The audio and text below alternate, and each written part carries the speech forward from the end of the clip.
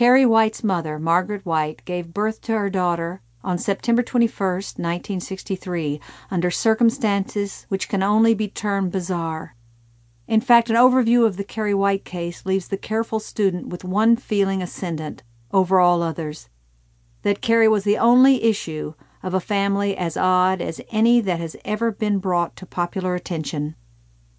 As noted earlier, Ralph White died in February of 1963 when a steel girder fell out of a carrying sling on a housing project job in Portland.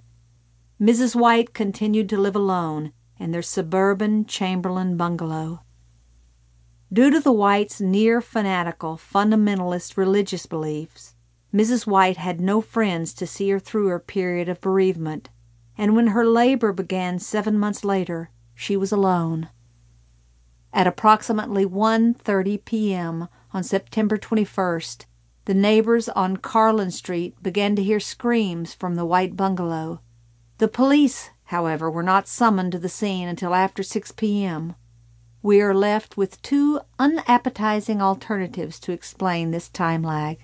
Either Mrs. White's neighbors on the street did not wish to become involved in a police investigation, or dislike for her had become so strong that they deliberately adopted a wait-and-see attitude.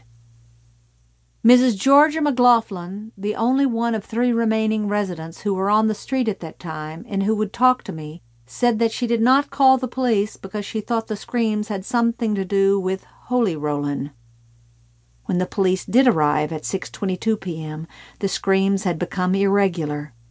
Mrs. White was found in her bed upstairs, and the investigating officer, Thomas G. Merton, at first thought she had been the victim of an assault. The bed was drenched with blood, and a butcher knife lay on the floor. It was only then that he saw the baby, still partially wrapped in the placental membrane, at Mrs. White's breast.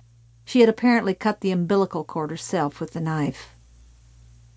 It staggers both imagination and belief to advance the hypothesis that Mrs. Margaret White did not know she was pregnant or even understand what the word entails, and recent scholars such as J.W. Bankson and George Fielding have made a more reasonable case for the hypothesis that the concept, linked irrevocably in her mind with the sin of intercourse, had been blocked entirely from her mind. She may simply have refused to believe that such a thing could happen to her.